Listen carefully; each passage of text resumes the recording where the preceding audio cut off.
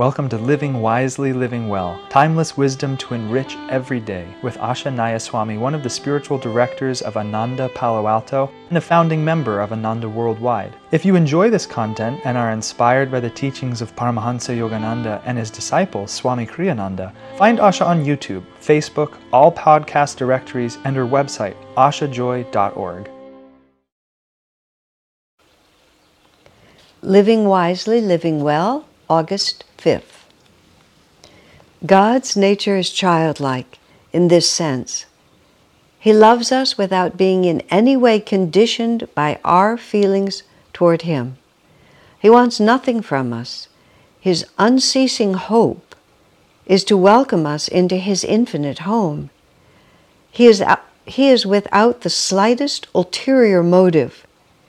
He wants nothing from us but our love.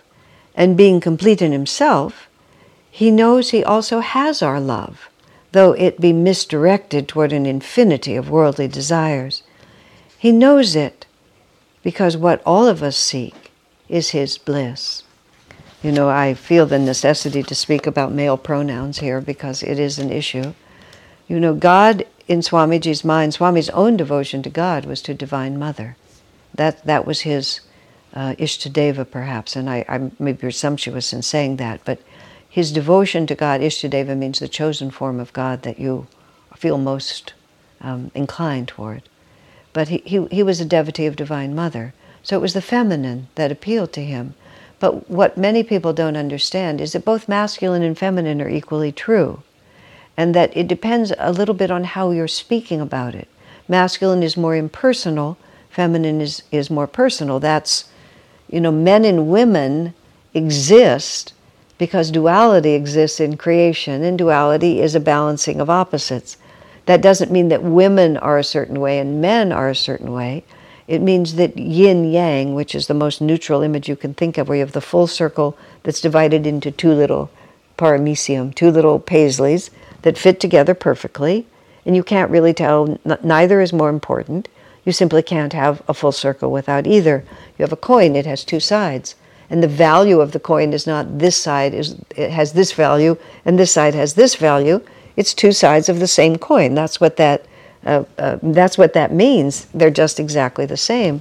People, in an attempt to correct what may be too patriarchal an inclination in society, are trying to eliminate the concept of the impersonal masculine aspect of the divine because they're trying to equalize the relationships between men and women. But it's a serious mistake because the impersonal is very important for the yin-yang balance. And if you're in a male body or a female body, you must come to the perfect yin-yang balance.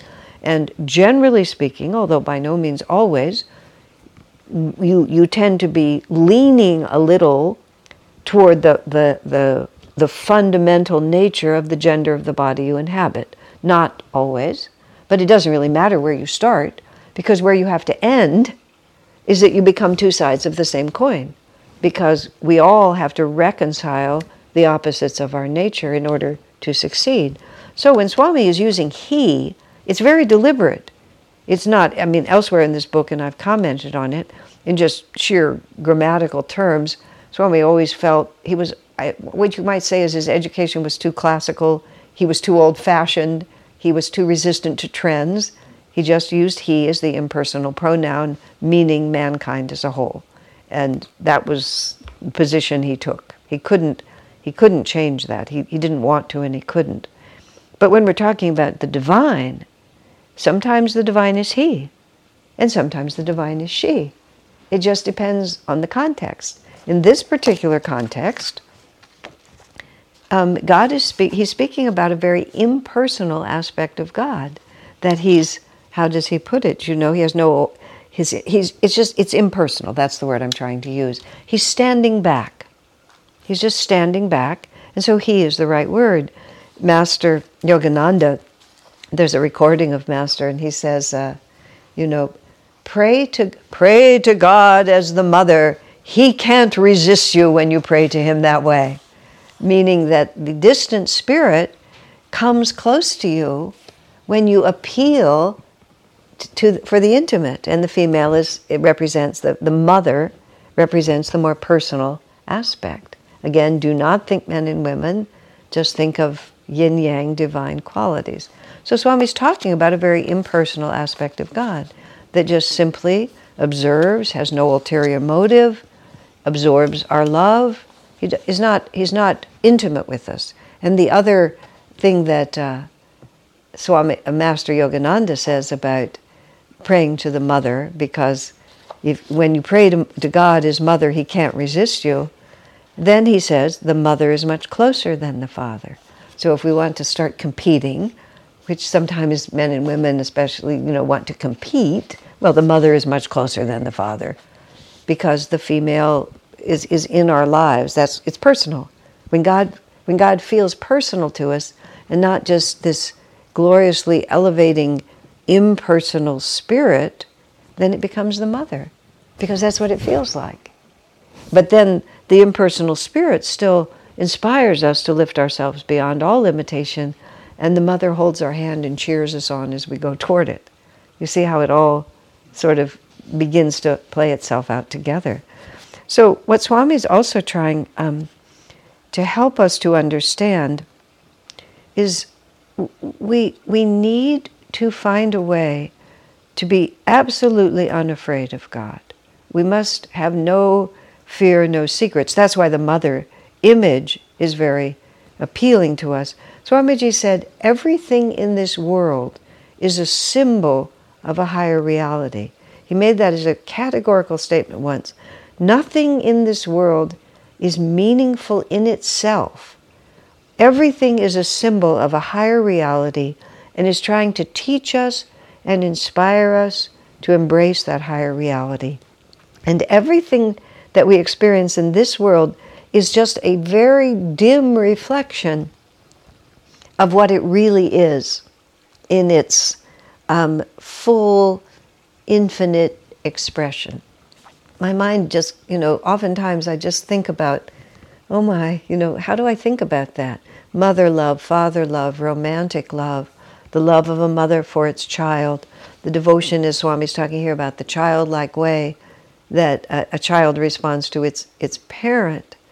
All of these things are to teach us and show us the positive potential of our own nature, so that we will be inspired to seek that positive potential on an ever more expansive, ever more everlasting way of understanding it. Swamiji even commented, the physical sun is symbolic of the spiritual eye. That was the one where I really began to realize I have a long ways to go. I have a really long way to go before I can break. Well, when in the advice for yesterday, there was the phrase, God is waiting for us to unravel our psychological kinks. There's just so many psychological kinks, past life habits, Maya. Maya is the hypnotic delusion of this world, which keeps us from perceiving reality as it actually is. There's so much of that. Now, the sun is just a symbol of a much more expansive reality, which is the spiritual eye at the point between the eyebrows. Now, I don't know about you, but my forehead feels kind of small to me, especially when I'm contemplating something of how many, whatever the numbers are, the gazillion of miles of the size of the sun, of the power of the sun, of the transforming reality of the sun, of the life-giving power of the sun, of the utter dependence all life on this planet has on the sun, is a symbol of the power of the Christ consciousness at the spiritual eye. Even just in a physical sense, Master said, the entire material universe is like the basket, the little gondola basket, under a huge helium balloon. A friend of mine was actually a balloonist, and I from time to time came in relative close proximity to her helium balloon, and I've actually ridden in the little gondola and looked up at the balloon.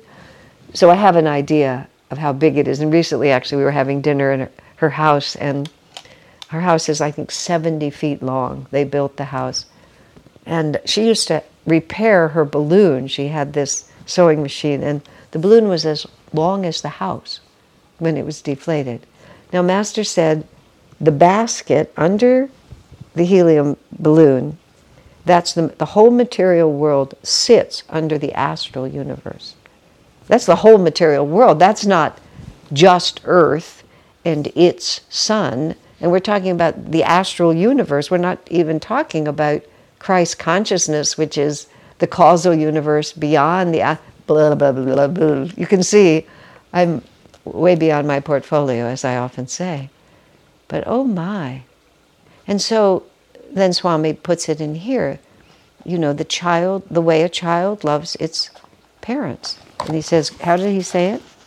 God's nature is childlike in this sense that he loves us without being in any way conditioned by our feelings toward him, the way a child loves his parents. Swami didn't finish the sentence, but that's how it is. You know, the way babies love their parents is, you know, and enjoy their parents is just, well, those, you know, the internet is filled with just hours and hours of Googling babies. My friend, when he became a parent, not a parent, but when he became a father and had children of his own, he was a man of, you know, some dignity, and he wasn't a clownish sort of person or an actor or anything like that. He was a person of restraint. And he absolutely swore that he would never be one of those dopey, doting fathers who just made fools of themselves, even in public places, just in order to make his child laugh. He said that resolution lasted about 2 hours after his first baby was born. It's just like, you know, that child, just the child's relationship with the parent is so utterly without guile, and from the other side of it is so magnetic. It's just so magnetic to be loved so completely, and the joy of that exchange. Now Swami's telling us that's how God loves us. And we don't normally think of God as a baby, except briefly at Christmas time. But one of the classic bhavs, bhav is the spiritual mood with which you approach God. One of the classic bhavs is God is the child, and the devotee is the mother or the father. In the West, it's a hard one to understand, but in India, all of the deities have a baby version. And usually the baby version has a different name. Krishna as a baby is Gopal. And there's this little Murti, this classic statue. He's crawling like this, and he has one hand out, and he has butter in his hand, because the baby Gopal was very mischievous, and he would go to the butter bowl, and he would sweep up the butter like this. So you have this little baby, you know, puppy little baby. This is like a deity. Westerners have no idea what's going on. They just think it's completely crazy. How could God be a baby? But what we're trying to do is we're trying to take the symbolism of how a child loves its parent and the spontaneous response of complete uninhibited love. My friend just said freely and openly he would do anything to make his children laugh. And all sense of dignity or embarrassment went out the window as a completely trivial consideration compared to the absolute pure joy of pleasing his children and having his children be pleased with him. Now, it's a symbol of how we can love God. It's symbolic, meaning it's not that it's not meaningful in itself, but it tells us what is possible. Now, of course, those darling little babies grow up to be big, hulking, rebellious teenagers, and worse. You know, often when I see doting parents and small children, I've never raised kids, but I've seen enough kids grow up, you know, enjoy them while you can, because they don't stay that way. But you see, God remains that way. So we touch into that, we understand how blissful it is, how free we feel. And what we love most of all is the joy that passes through us. And then we begin to figure out, this is to show me what's possible. This is to show me what's possible. I remember I had two friends. one of whom I didn't get along with at all, and one of whom I absolutely adored. And I heard this, even-minded, be even-minded. And so I said to Swami one day, this was my only excuse, is this was very early in my spiritual life. I said, Swami, the problem is, because he knew I was always having trouble with this other woman, the problem is not that I love her too little, that I don't love her enough, it's that I love this one too much. So if I loved this one less, then it would even out. And only a couple of times has Swami been spoken to me like this. But this was one. He said, "That's the stupidest idea I've ever heard." And he said it in a way that it was just like, oh.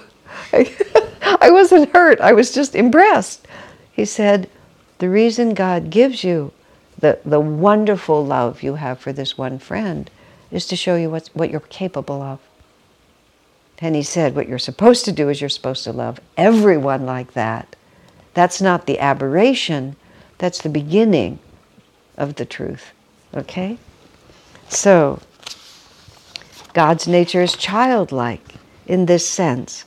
He loves us without being in any way conditioned by our feelings toward Him.